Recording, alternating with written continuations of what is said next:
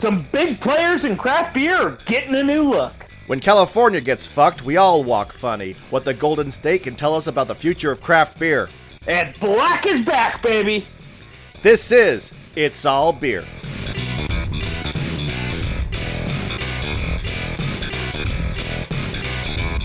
Welcome to It's All Beer, the answer to the question, what if Beavis and Butthead got into their 30s and switched from music videos to craft beer? I'm Jeremy Jones. I'm Tyler Zimmerman. I'm actually so pleased you got that reference. I was a little bit worried that was a little bit too Gen X for you there. No, I was right on the edge of the Beavis and Butthead. I was born in 92, man. Because I was a little bit young for it myself. I had to sneak downstairs when I was a young teenager and watch it under the parental radar. Yes, Mom, I did watch it, and you probably know all about it. Hi, how you doing today, Tyler? What are we drinking? I am drinking Cornholio. No, I'm drinking... I have unleashed a monster. Didn't know that I was basically... that Tyler's been holding this inside him this entire time and just waiting for this reference.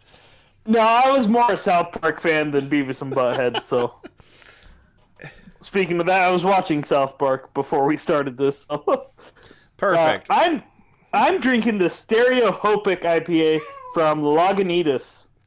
That one is the first of their apparently up and coming dual hop series, and I was really impressed with that one. What do you think? I like it. It's still light and refreshing, but the Nelson Sauvin and the Mosaic just plays off where you get that nice citrusy, almost white wine characteristic coming through. And normally, I'm hit or miss on Nelson hops. If it's done well, I'm a huge fan because it adds what you said, like this very distinctive, sharp, like pear white wine flavor, and I think it comes through beautifully in that particular beer. I was super impressed. Lagunitas is I think is hitting a lot of high marks recently. And so, Stone, you get your shit together. I don't know why they're like. I feel like it's a competition between Lagunitas and Stone, but in my mind it is. And Stone is getting their ass handed to them. Well, Stone's gonna try to sue him here soon. Then, why did they figure out that Lagunitas was a type of igneous rock or something? And they're probably trying to figure that out. But Greg Koch is like, tell me that Lagunitas is some kind of rock so we can sue their fucking ass. Our lawyer said the next lawsuit we have is free. I got the fucking punch card, man. Actually, Greg Koch's gonna come sue us first. I would take that cease and desist, mount it, and then masturbate to it every night if I got one from him. Oh, and the only way I would settle was if he came out and released a public apology for the delicious IPA. You've thought about this. I mean, I feel like to a not insignificant degree, this entire project is just to antagonize Greg Koch. Thing is, I was the one letting that sleeping dog lie, and then you got me started by starting to pick back on them, so... And again, I have unleashed a monster. I, on the other hand, so as you will find out later in the show, we are doing a story about black IPAs, and so I decided to celebrate with both black IPAs available to me. I'm starting off with the Bad Santa by Pelican Brewing out in Seaside, Oregon. Classic, but that's going to turn into a shelf turd now. It's already pretty much there. I think this is this is like the last of like 2 bottles we have on the shelf, so nice. It's not too bad, but yeah, it's one of those unfortunately named beers where right now it's like, oh yeah, try to give it away, I dare you. Yep. But it is as I will probably no doubt reiterate several times, Black IPA or Cascadian Dark Ales are not my favorite. But this is one of the exceptions to the rule. I think it's beautiful. It's not trying to be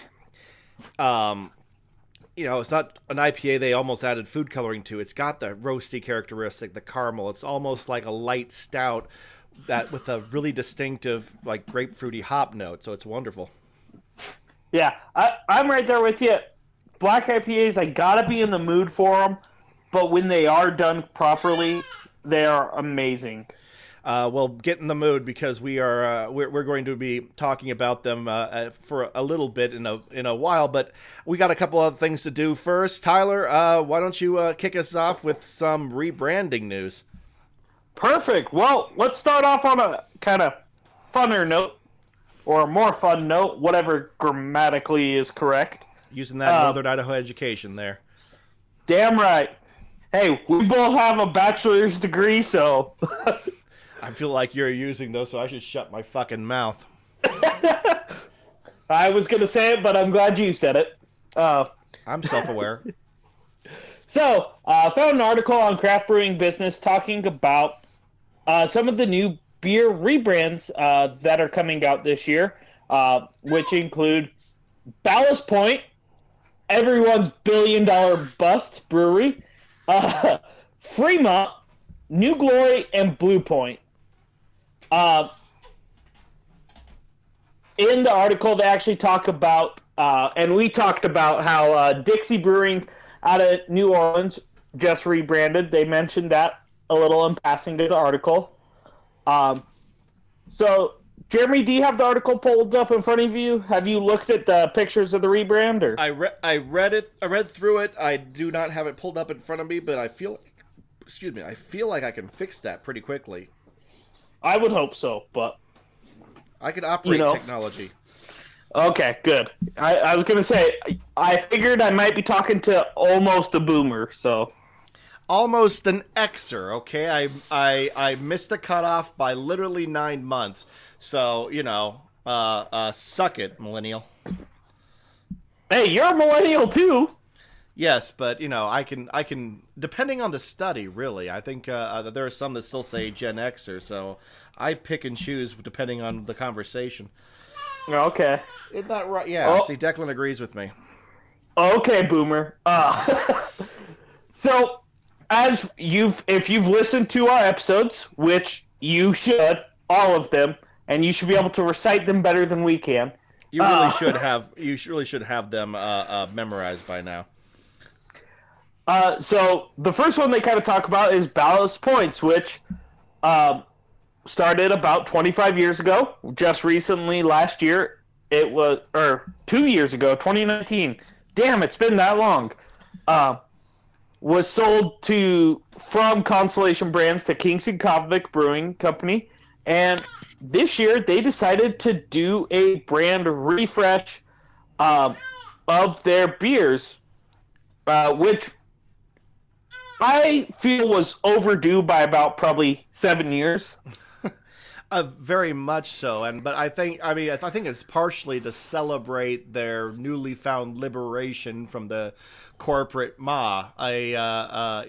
Rebranding costs money, and I'm guessing Constellation, after dropping $1 billion on a brand that wasn't magically making them $2 billion, made them not exactly eager to listen to what a rebranding cost numbers. Yeah. So with this rebrand, they kept very much to kind of their core roots.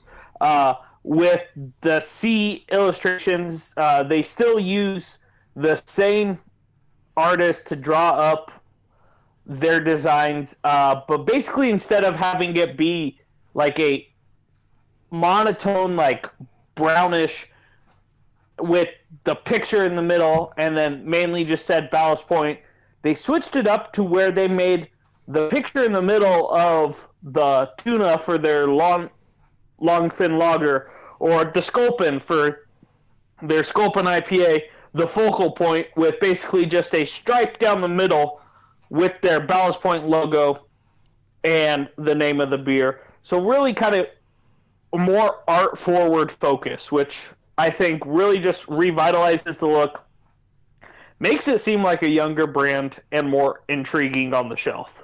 I dig the look of it, and I think, absolutely, the timing could not be better. Just to it in a lot of markets, including here in Idaho, this is when we start seeing Ballast Point in package. It's going to be the first time in a couple of years for a lot of their stuff, and so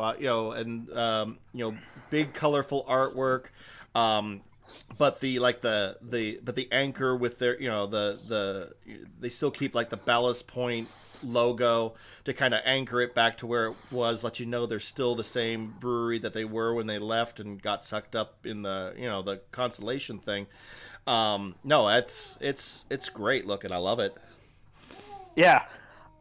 So I think they knocked it out of the park with that one. I'm really excited to see if maybe later this year or next year we can find some articles that maybe talk about how it's boosted sales and Ballast Point's on the upswing because of this rebrand. And by the way, if you want to hear the entire saga of Ballast Point, we did a couple episodes on that way back last year. I don't know if you remember that long ago, but at the it was 2019, the Kings and Convents acquisition. So Ballast Point Blues Part 2, I believe the episode was called, and talk about a sale that took everyone by surprise. It's a hell of a story. Oh yeah, great story. So I'm hoping to kind of see Ballast Point start to be restored to its former self. The next rebrand I really kind of want to touch on in this article is another big player here in the Pacific Northwest, Fremont. Opened its door back in 2009, so coming up on 12 years now. They are doing a brand refresh, so really keeping a lot of the same core elements, but tweaking some stuff, and they want to update the visual look of their logo, can art, tap handles, website, marketing materials, and merchandise. They wanted each core beer brand to be redesigned to be more distinguishable on a shelf with clear beer-specific illustrations and color coding. One of the things that actually took me by surprise was I didn't notice at first they redid their little like herring logo to make it look more like hand-drawn, artistic, more cartoonish almost if you go to their website. Oh, I did not notice that. Oh yeah. And then I like how they updated some of their older brands, kind of modernized them. A lot of their newer brands, I feel, they kept pretty similar. And then another thing I really noticed with the picture of the cans that it had, I feel more and more cans are starting to get to this point where you'll see kind of that hardline color across the top with the name, and then different color with the picture of the beer, the name of the beer, and kind of all the other information. And so it's kind of like a 2-segment color on the can that really breaks up the can. I mean, I will grant it that I kind of dig like some of the sharper lines and the more distinctive font, especially when it comes around to Fremont. It's definitely when I'm picturing this can, in a lineup with, I don't know how many other 100 cans.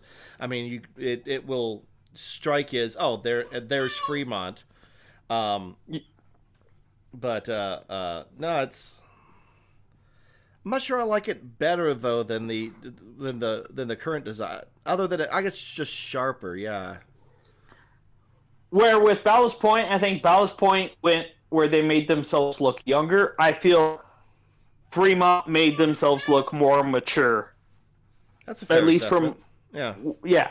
And they said they really wanted to make sure they had, with this refresh, that there was a cohesiveness between the packaging, website, tap handle, and beer logo. And they didn't want their fans to worry. It's the same delicious beer, just cool new cans, boxes, and wraps. Also, if you are in the Seattle area, starting a couple days ago, So I'm sure it is uh, already sold out. If you joined them, If you're listening to us in Seattle, you're fucked. Thank you for calling. uh, if you wanted to check out the new redesigned, refreshed logo, if you showed up Saturday, January 23rd between noon and 9, uh, if you order a the hazy IPA brewed with Mosaic hops, you'll get a new rebranded pint glass to take home with you. So basically, if you're so this is gonna if I'm on top of it, this is gonna come out at about 8 or 9 in the morning on the 23rd. So if you are indeed one of the people in Seattle that do download us the minute I put it out, listen to it immediately. You have like all of like 2 hours, I believe, with a no. You have 4 hours. Time change. You have 4 hours to. But the podcast is usually like an hour, so let's call. They got to finish the podcast. So I don't know what to tell them to do at this point in time. I mean, the maybe one person this applies to. I mean, you know what? If you were in this situation, you can listen to the rest later. Go see if it's not too late. I will forgive you this one time. But so it was kind of neat seeing those two big players regionally refreshing, trying to take a little more modern approach. And hopefully these refreshes and rebrands can help boost sales for them, especially during this tumultuous time. I mean, the article, it talked about several different brands, not this, but I mean, it was really focused on the idea that right now, with grocery stores being the largest outlet, if not the only outlet for a lot of breweries to get product out the door, being identifiable and standing out on the store shelves is huge. And I think that's what's backing a lot of these right now, because this is going to be the reality for at least a few more months, if not another year or so. Mm-hmm. And, I mean, just making sure that you have that cohesiveness across your cans and your tap handles, so when on-prem does kick back up, people can easily identify your handle to drink that same beer they fell in love with at home. Yep. Okay. So, Jeremy, take me down to California. Never. It's an awful state, but we have to talk about it. Mostly because California is a bit of a shit show, but it does have some interesting insight as to what the rest of the industry is going to be dealing with in the months and years ahead. This comes from Good Beer. Well, Hunters. It's like, what, 20% of the breweries and craft breweries in the United States are in like California or something like that, and in a huge of the total consumption. So. Yeah, it's definitely worth. I mean, and by the way, a microbrewery culture that's very much on the forefront of what's going on, and so it's they're usually dealing with things a little bit ahead of everybody else. This comes from a Good Beer Hunting Sightlines article by Kate Bernot, and the idea is basically this. Like I said, they're at the front lines of trends and forces in this nation, especially the craft beer industry. So Kate looked at 3 specific trends in 2020 and speculated about what that could mean for the beer industry as a whole, not just in 2021, but beyond. And what we can maybe learn from this to get ready to deal with this everywhere else in the country. The first thing she talks about is a growing consolidation of distributors. Now, in 2020, one of California's largest distributors, Ray's, acquired 10 wholesalers across the state.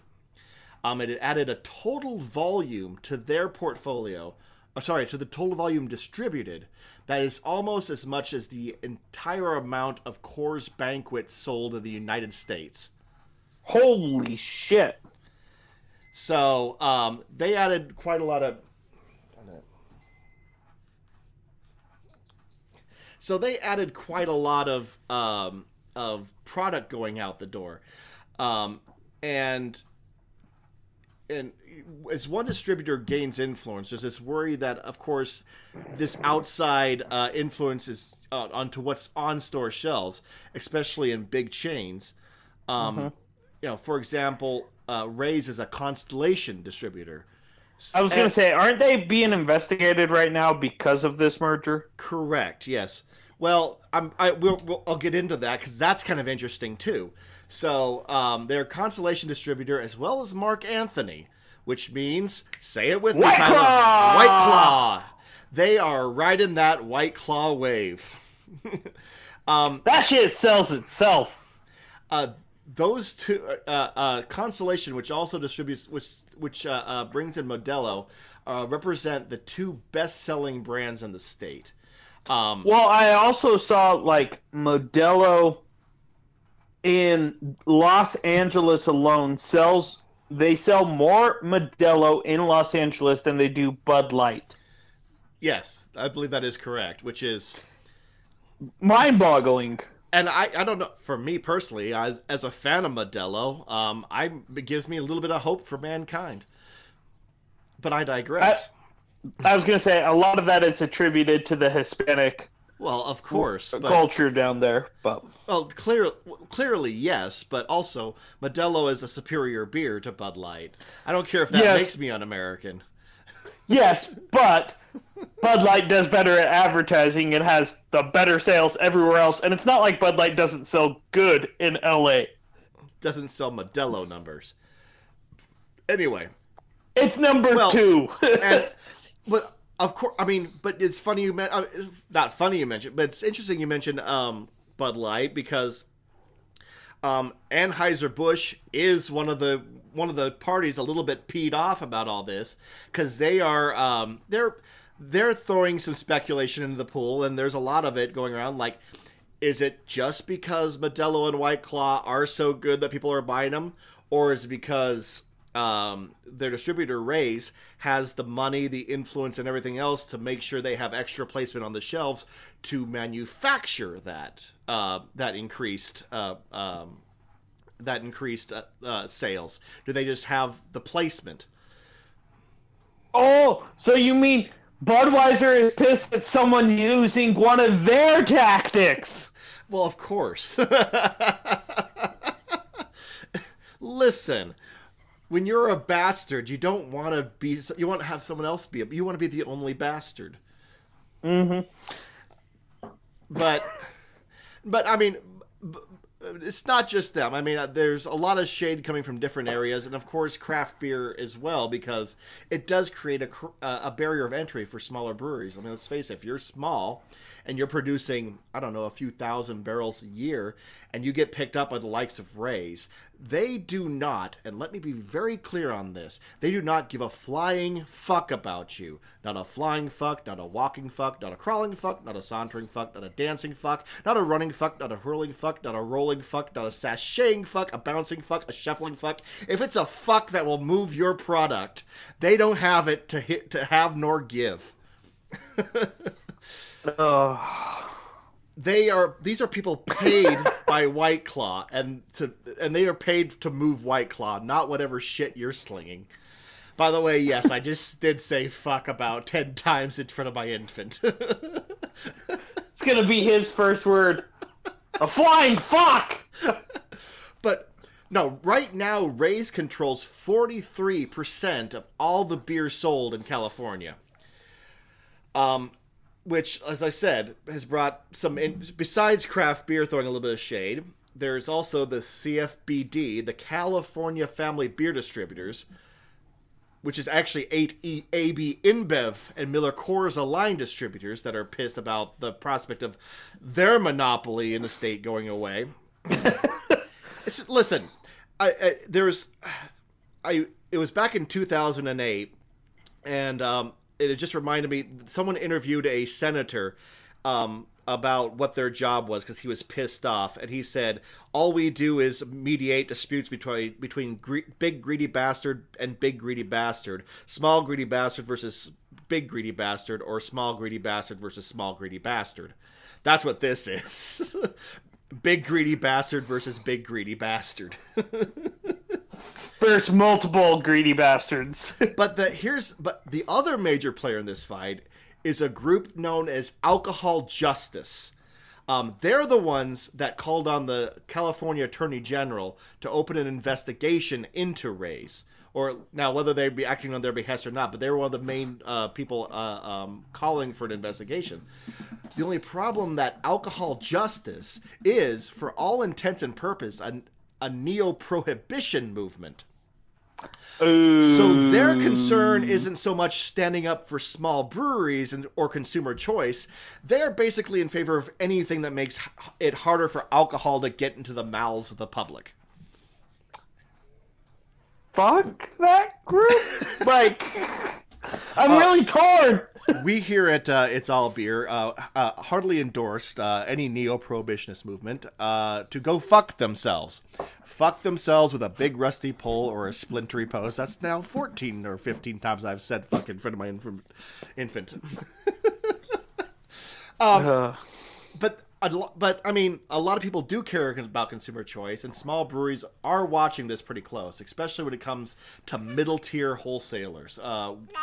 What we're seeing across the country, especially in markets like Chicago and DC, actually 2 markets that Ray's is also a player in, by the way. You've got 2 or 3 big distributors, right? 3 or 4 you got 3 or 4 mid-level, and then a handful of boutique distributors. Well, the middle tier is basically in danger across the country. It's all but gone in California. And they either have to drop down to a boutique or they get scooped up by the big guys. Well, it's mostly getting scooped up by the big guys. I mean, the boutique distributors, you know, they're small potatoes. They don't really have a lot of inroads that you know, a distributor the size of Ray's has much interest in. But middle tier is where a lot of craft beer has its access points. It's where they're still going to find staff and salespeople who have at least a couple of fucks to give, and you know, who will be out there and actually trying to sell their product.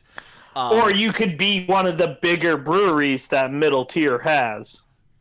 Exactly. I mean, you can, as a brewery that's producing a few thousand barrels, you could be the moneymaker for that smaller distributor. You don't get that if you are being distributed by something this size, and that's where a lot of the concern as far as in craft beer is concerned. So, the answer, I mean, I guess it's worth watching and seeing how that plays out in California, and whether this does trip off the antitrust laws that, again, ironically, are being championed by Anheuser-Busch and Miller Coors. Oh, how the tables have turned when it favors them. We live in weird times. That's all I'm going to say about it. We live in weird times. Second thing. You know what I'm talking about? It begins with Corona. It ends with, fuck me. California is, of course, in many ways, the nexus of the conflict caused by the coronavirus. In that it has some of the most soaring cases of anywhere in the country, the most stringent lockdowns, and a higher degree of restaurant and service industry closures than in most other states, which has led to predictable conflicts, namely like restaurants and breweries reopening often in defiance of public health initiatives. Mike Hess of Mike Hess Brewing, being an especially vocal figure in this particular fight, who opened his brewery for on-site consumption in protest of the shutdowns, arguing that basically he had no choice. It was either this or lose everything he had built. Yeah. It's a little bit awkward, though, as Mike Hess is on the board of directors for the California Craft Brewers Alliance, or the CCBA.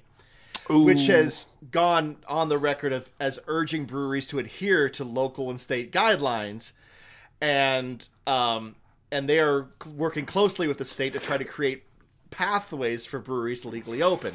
So that's super comfortable. Hey guys, stay calm. Try to keep your heads above water. We're working on this. But one of the board of directors is just saying, "Fuck it." He's doing it. So good luck, everybody. Good luck. But you shouldn't do it. You should please don't do that, Mike. We can't do anything about Mike. It just hi, Mike. Yeah, it's great. Yeah. This internal struggle actually has caused an opening for. Once again, alcohol justice. Alcohol justice is enjoying a huge time right now for them. Fuck. They've had a lot of success lobbying for increased regulation of an industry they argue is responsible for the soaring cases of COVID-19 in the state.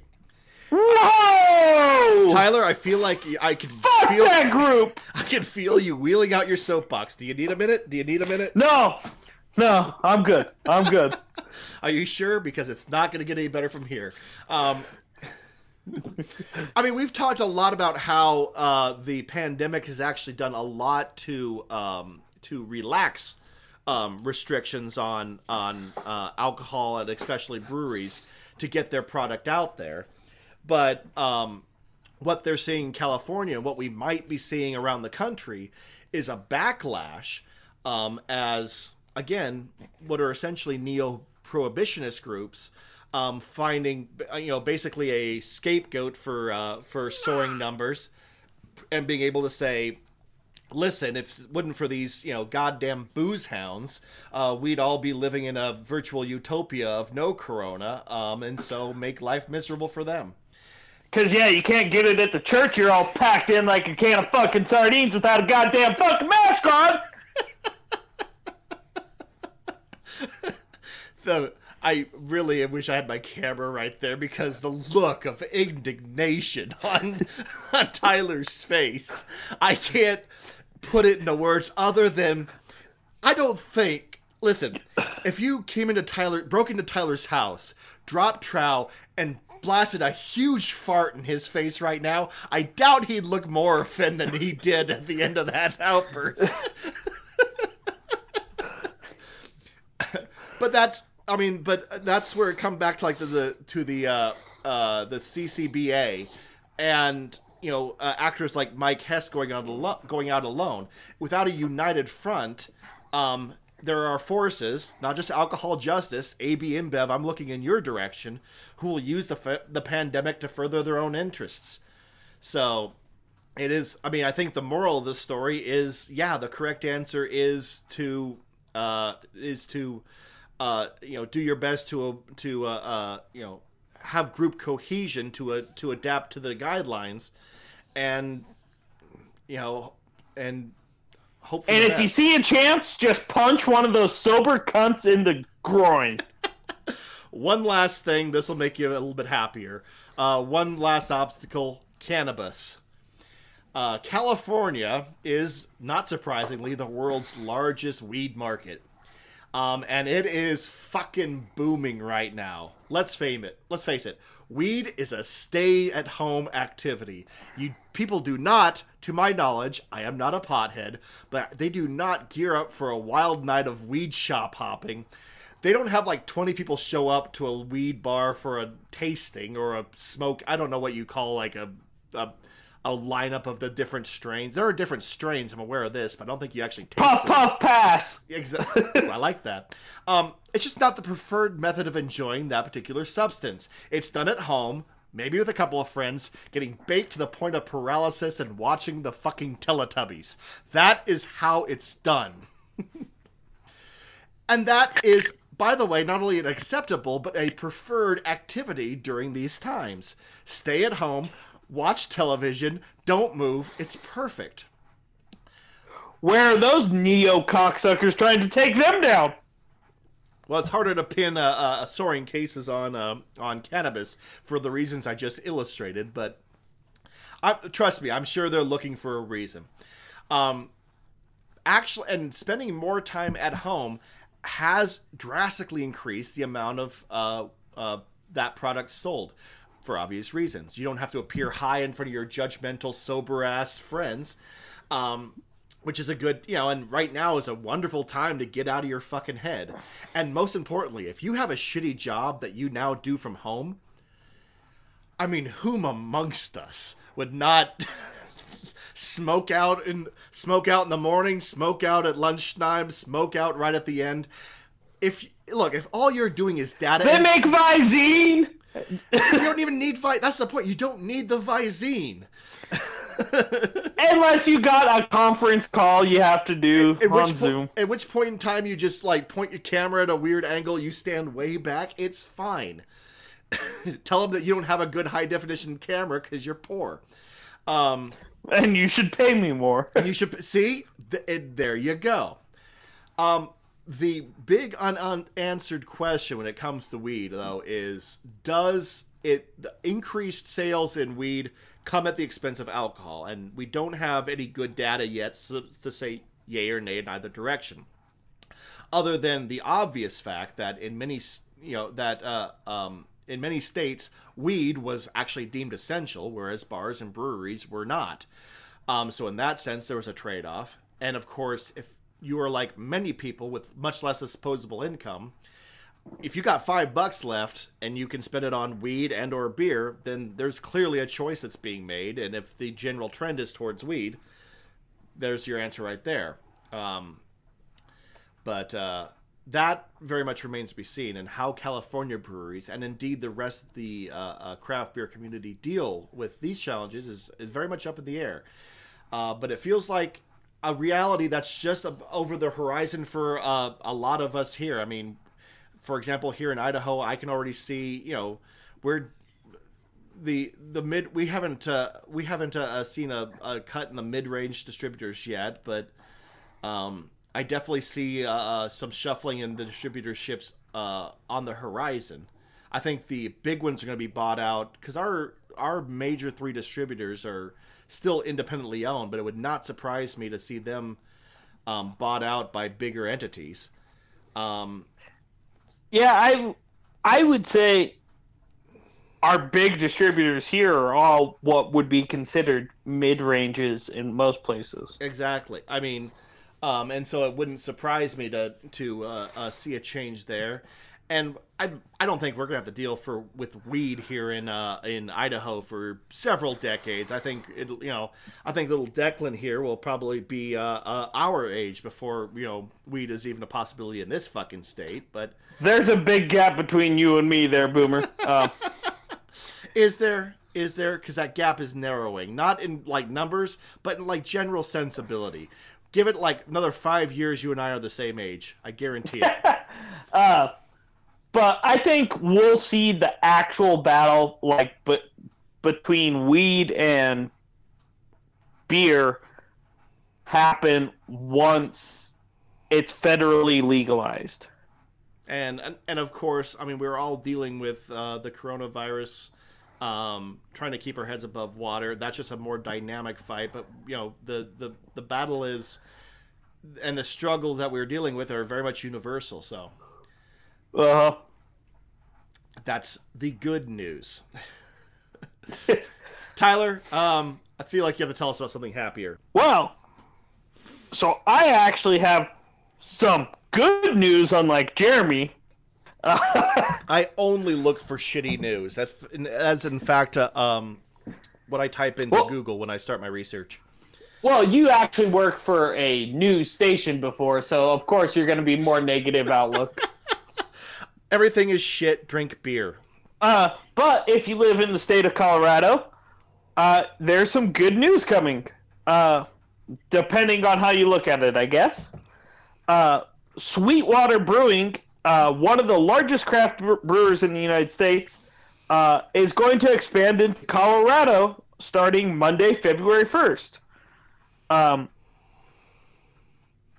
That Colorado will make it Sweetwater's furthest western market to date. By a lot, if I'm not mistaken, because I think they are in Texas, I guess. But so but you may be going, Sweetwater, that sounds familiar. Well, we talked about them because they got bought by a weed company last year. So go back and check out that episode. I can't remember what the episode's called, but A master, a master promoter. Tyler is. Let me just take a quick look here. See if I can happen to spot it. Nope, I can't find it immediately. So, but yeah, it happens sometime. Here it is. Episode 54, Sweetwater Up in Smoke and Sheldon Brothers Down and Out. So, if you want an update on that, that's where that's located. But into Colorado, though, yep, where they will feel very much at home. This is the real Rocky Mountain High, people. Funny enough, you said that because in the article they actually talk with the founder of Sweetwater, who said, that Colorado's always been kind of a perfect fit for their brews. It's always held a sweet place in his heart. It's where he learned how to first brew beer. He spends half of the year in Tellerud, Colorado. Of course he's a snowboard bum. Of course he is. So, and with their West Coast style beers, the 420 friendly lifestyle, and the passion for the great outdoors, it's a perfect fit. So they're going to be hitting with that. Their partnership with Eagle Rock Distributing, they'll be able to reach 75% of the state, including the Denver metro area, Loveland, Littleton, Colorado Springs, Pueblo, and Durango. So I'm excited. Hopefully, in coming years, Sweetwater can move a little further west. We can start getting some of their beers up here in Idaho. We are very much not that. I mean, if they're looking only to move into weed legal states first, then we are not the destination. There's going to be a big cutoff at Utah. They're going to go around to Nevada, Colorado, up to Oregon, Washington, and then that's where they're going to Perfect. Then I drive over to Ontario and buy the beer. Ontario being the closest city in Oregon to us at the moment. Where every Idahoan drives over to buy weed. Which has become like a weird interstate Tijuana. Because whereas nobody on their earth in their right minds would ever want to go to that city, because it's basically a farm production plant. Now it's where all of Idaho goes to buy their weed, and soon Sweetwater. You pull up to a pot shop there, and it's all 1A, 2C license plates from Idaho. And until recently, that's where you had to go to get Dogfish Head too. Mm-hmm. So I mean, that's dirty little secret about Idaho. We have to, we are officially we officially hate the weed. We all go to Oregon to get it. Just legalize it. Our politicians hate the weed because there's so many Mormons. Just legalize the shit, guys. All the tax money's going to Oregon, and they're spending it on like socialists. They're spending it on socialists. They're destroying America. You could use that money to, I don't know, make America great again, or whatever it is you fuckers are doing now.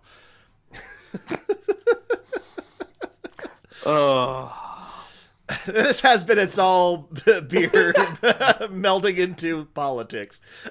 Where's my war sound effects from last episode? Well, on that note, Jeremy, preach the gospel of the Black IPA. I am here to heal you. You are healed, Black IPA. No. Don't ever. No. Old trend. All right. Old trends new now. This is actually the intro I had planned for this. Guess who's back? Back again. Black IPA's back. Tell a friend. Guess who's back? Guess who's back? Guess who's back? Guess who's back? No.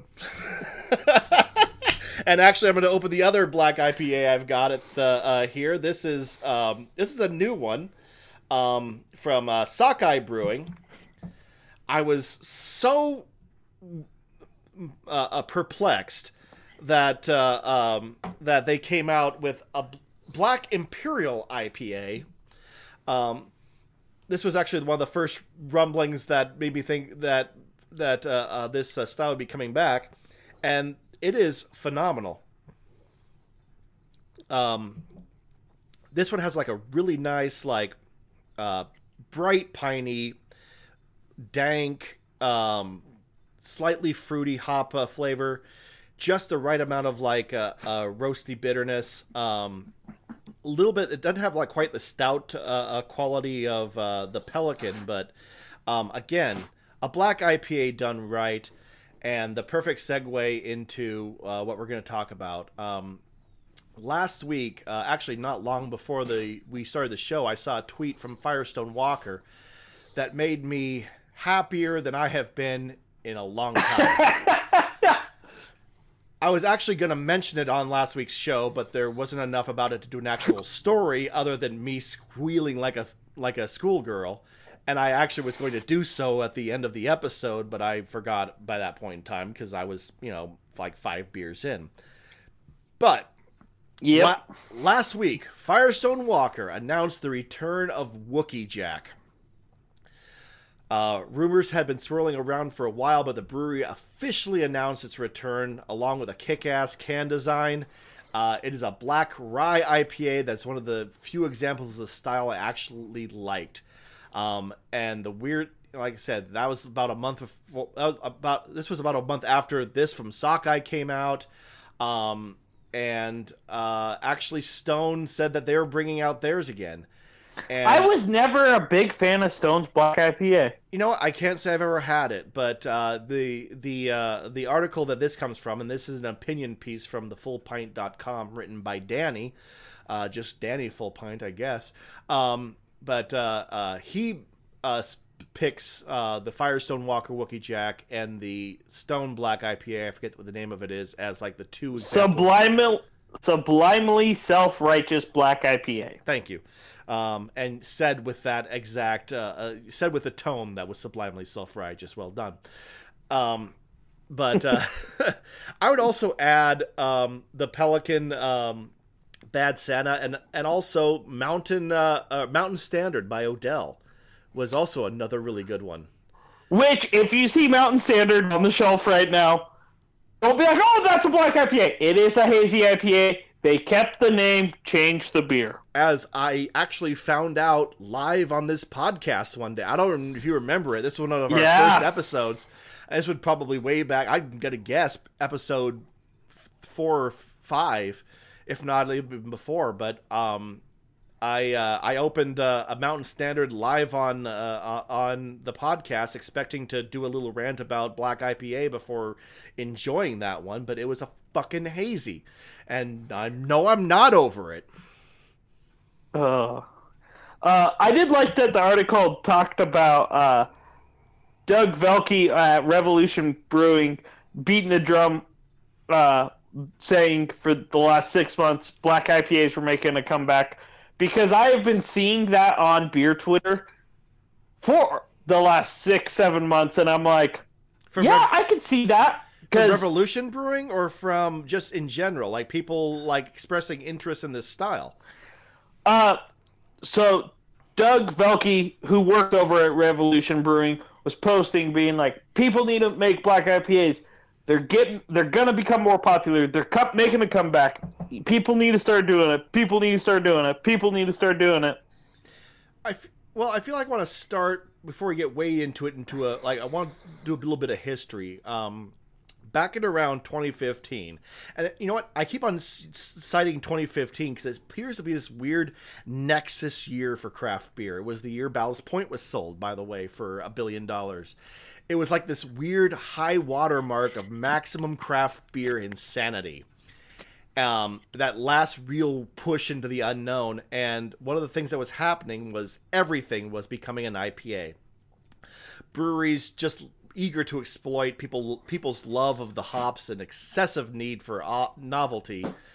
they just grapefruit IPA, pineapple IPA, every different fucking type of IPA, session IPA. They just began churning out high IBU versions of fucking everything. Belgian IPA, rye IPA, white IPA, red IPA, brown IPA, and of course, black IPA or Cascadian Dark Ale, as some mustachioed brewers in the Pacific Northwest started calling them. Because technically, IPAs can't be black because it's supposed to be pale in color. Listen, if the resurgence of this style means I have to have this discussion again, then I'm already over it. I'm going to toss this beer against the wall. I'm going to go get myself a hazy, and that's all I'm going to ever drink. I swear to Almighty Christ, if it comes back to, well, you can't have a black IPA because Idaho Pale. Look, you know what I'm saying. Black IPA. It's like an IPA, but it's black. Deal with it. Whew, I'm glad I got that off my chest.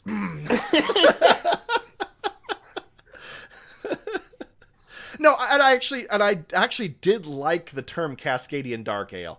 But the problem is it was not, number one, it was championed by pretentious assholes like my counterpart here. Whoa, I never. No. I have just had that conversation too many times. When someone's like, "You mean a Cascadian Dark Ale?" I'm like, "Yes." You know what I meant, you facetious fuck.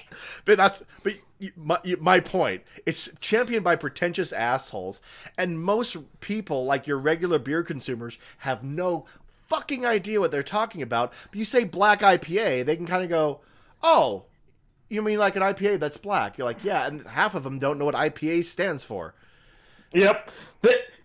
The best is when they come in, they go, "I like all ales, but I hate IPAs." And I'm like, "So you don't like all ales?" Yeah, there's a gap in it, beer education, and that's fine. That's what me and Tyler are here for.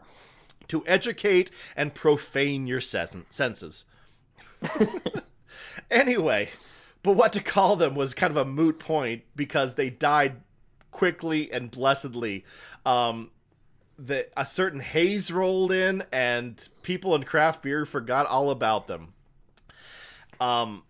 Now, what happened? Well, I would argue, and actually I think Danny on the Full Pint said as much, is that the majority of them, and I would say like 70% of them, were not very good. And another 25% were fucking awful. Where you're like, this is just a hoppy stout or a hoppy porter. Or worse, you kind of get this, like, I don't know how you've managed to create a beer that either should taste like a stout or should taste like an IPA, but has the flavor. But tastes like neither. Yeah. I came across that line like, you know what? I almost want to know how you did this, because this shouldn't be possible. You are actually so bad that you've managed to cancel out the only everything. That doesn't make any sense to me. But that 5%, I've become to realize, my God, they were amazing. Wookie Jack, Mountain Standard, Bad Santa. I mean, they are they're some of my favorite beers, and I realize that how much I miss Wookie Jack, how much I was upset that Mountain Standard was a fucking hazy, and how much, especially since they were seasonals, how much I would order them as soon as they appeared because they were unique, and god damn, they were good. Mm-hmm. But only when they were good. Yeah, I know at the breweries I've worked at, we've done black IPAs, and they sell good when they're on a seasonal. If it's a year-round, it loses kind of that mystique and it doesn't do well.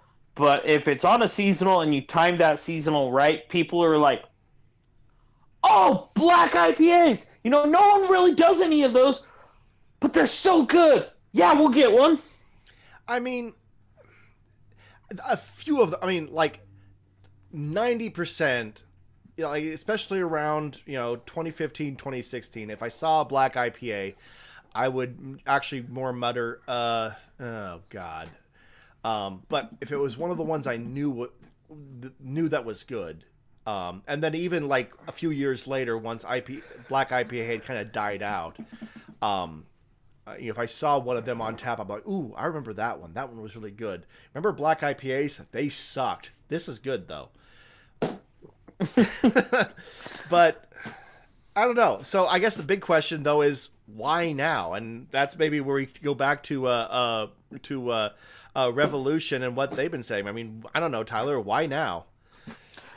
Well, I think part of it is, it's been time separated, and so people are looking back, and you have those fond memories of those good black IPAs, and you're like, that actually sounds really good right now. But the article actually kind of attributed it to a couple different things. One, the pandemic kind of lowering everyone's guard, people being willing to try newer beers, and they also attribute it to haze fatigue. People are getting hazied out, which Jeremy and I have been beating that drum for fucking years.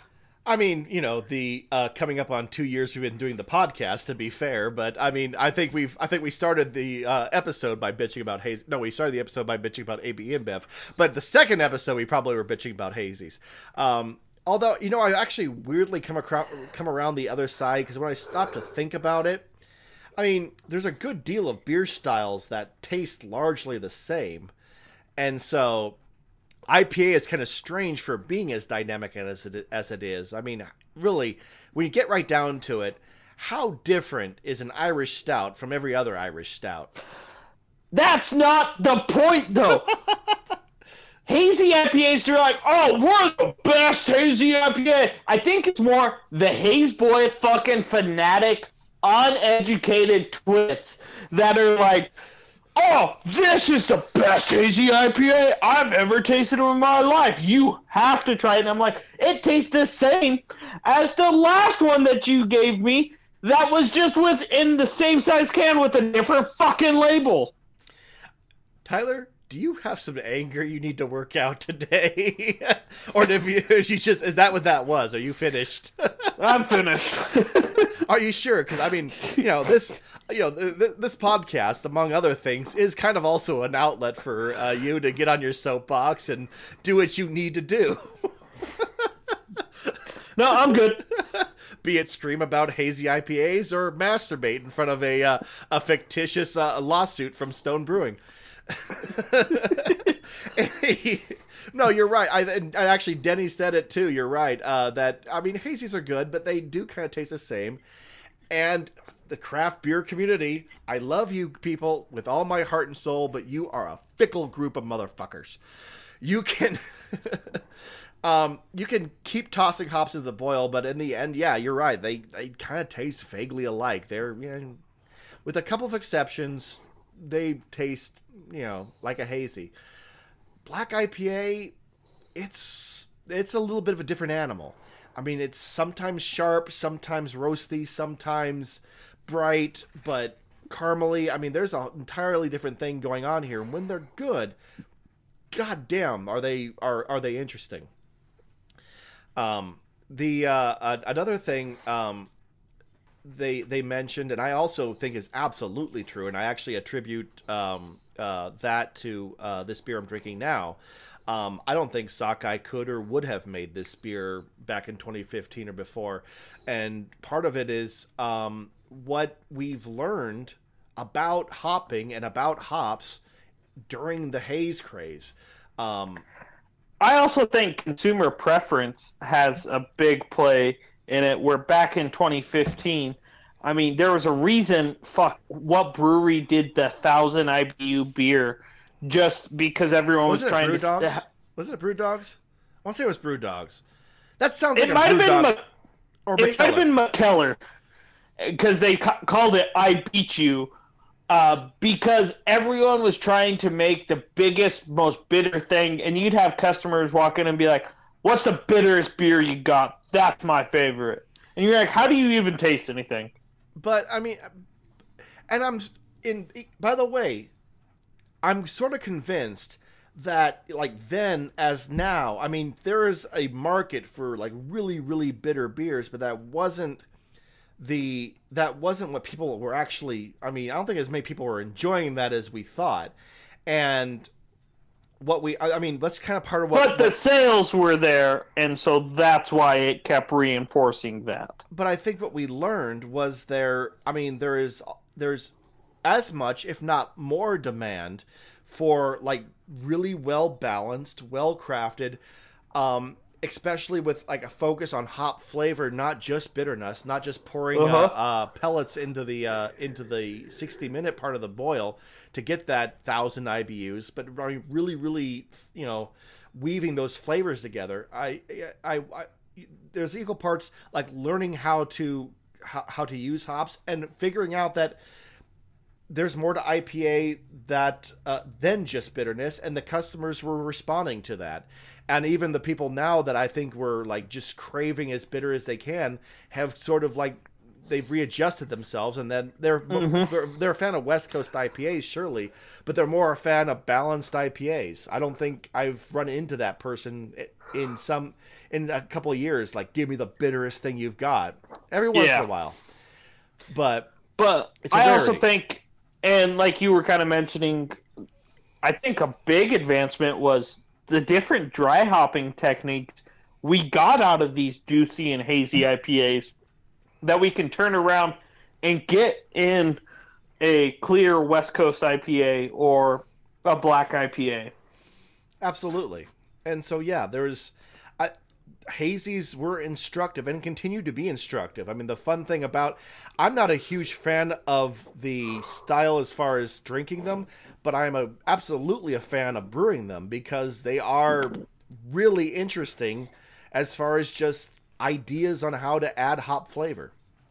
Now, I want to see if you agree with that. He, in the article, the third thing he mentions is cans, and specifically can art. Now, why cans specifically different from bottles as far as what art you can put on them? I'm not sure why that would be a factor. Well, I think typically with the bottles, you're just getting that ribbon around kind of the meaty part.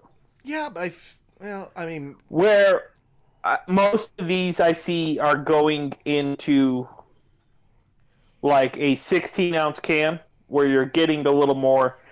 And, I mean, people have, or some of these breweries that were making a killer black IPA but didn't package at the time could now go back and actually look at doing that black IPA again and actually package it. And also, let's face it, I think the artwork on bottles and cans has come a long way since the height of black IPA. I mean, yeah, there was always cool artwork on bottles, back when most of them were bottles. I do feel that the artwork has become more dynamic, and you see lot cooler shit. And so there might be something to that you just, not just the format, but just the culture has evolved to the point where, the decorating your can and making them stand out in store shelves, will help push this particular style back into prominence. Or breweries willing to, or breweries willing to spend more money on can design. So, now, whether that's going to drive... the only thing I go, but why would that drive this particular style as opposed to anything else? And I'm not sure I have the answer to that. And I think I think they might have more just been talking about driving those sales compared to when it came out in 2015. But now, I mean, we've been talking about it. Will we actually see a renaissance of this style? And this time... I mean, let me put a question. I'll put that question to you. Are we going to see a renaissance? And do you think Black IPA will be here to stay this time? Yes on both, but with caveats. So I think we see a renaissance on that. We see a nice little uptick. More people start doing that. But like I said before, and the guy from Revolution actually was like tweeting out, and there, he's like, as long as it's done as a seasonal, there's a market for it. Now, I'm not sure, but Wookiee Jack historically was not a seasonal. I don't know of any. I haven't. I'm not aware of Firestone Walker's plans to make it a seasonal, but I think because it's on their Propagator series, I think it may not necessarily be a seasonal, but it is a rotator.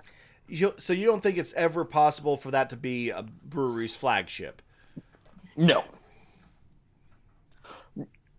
Not on a scale like Firestone Walker. Oh, fair enough.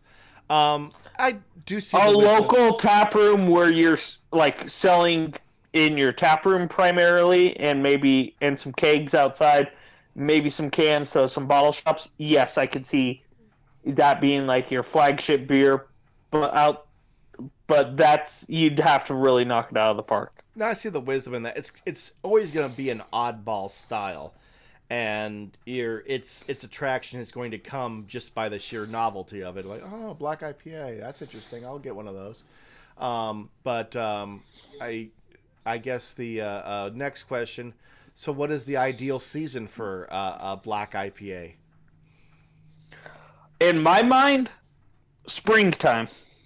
Have we finally found the missing link in the seasonal rotation? Because we all know summers are light lagers, or blonde ales or something other. Mm-hmm. Fall, pick your seasonal. I mean, they're Oktoberfest, they're pumpkin beers, they're just something amber, or there's mm-hmm. something toasty and warm leading into winter, which is dark, black, and heavy. But springtime, nobody has figured out what to do. Is this finally the missing link of what we can do to hail a new spring? Honestly, I think so. This or Schwarzbiers would be my guess. Another spot I could see black IPAs landing is in between that Oktoberfest and winter seasonal. Or the winter seasonal, as, Bad Santa mm-hmm. is, obviously. Yep. I mean, or if you just need something to hold you over, do a quick batch, get it out. That's an interesting seasonal, what are we going to do in between fucking fall and winter? I don't know, black IPA for a week? Just till we're out of pumpkin beer, but we don't have our Imperial Stout ready. Give them a black IPA and tell them to shut the fuck up. I was going to say, I mean, you got to think about it. Most Oktoberfests are gone before October hits. Yeah, for some reason out there in pumpkin beers, and actually they're almost gone before October hits as well anymore. So, fair point to you. All right. Tyler, do you have anything else to add today? Nope, not really at all. All right, nothing. Again, I feel like you're holding back some anger. Is there? Did you really purge it all, or do you have one more fuck you or anything? Because there's still a quiver somewhere. No, I'm at inner peace right now. You really did. You ran it against neo-prohibitionists and hazies.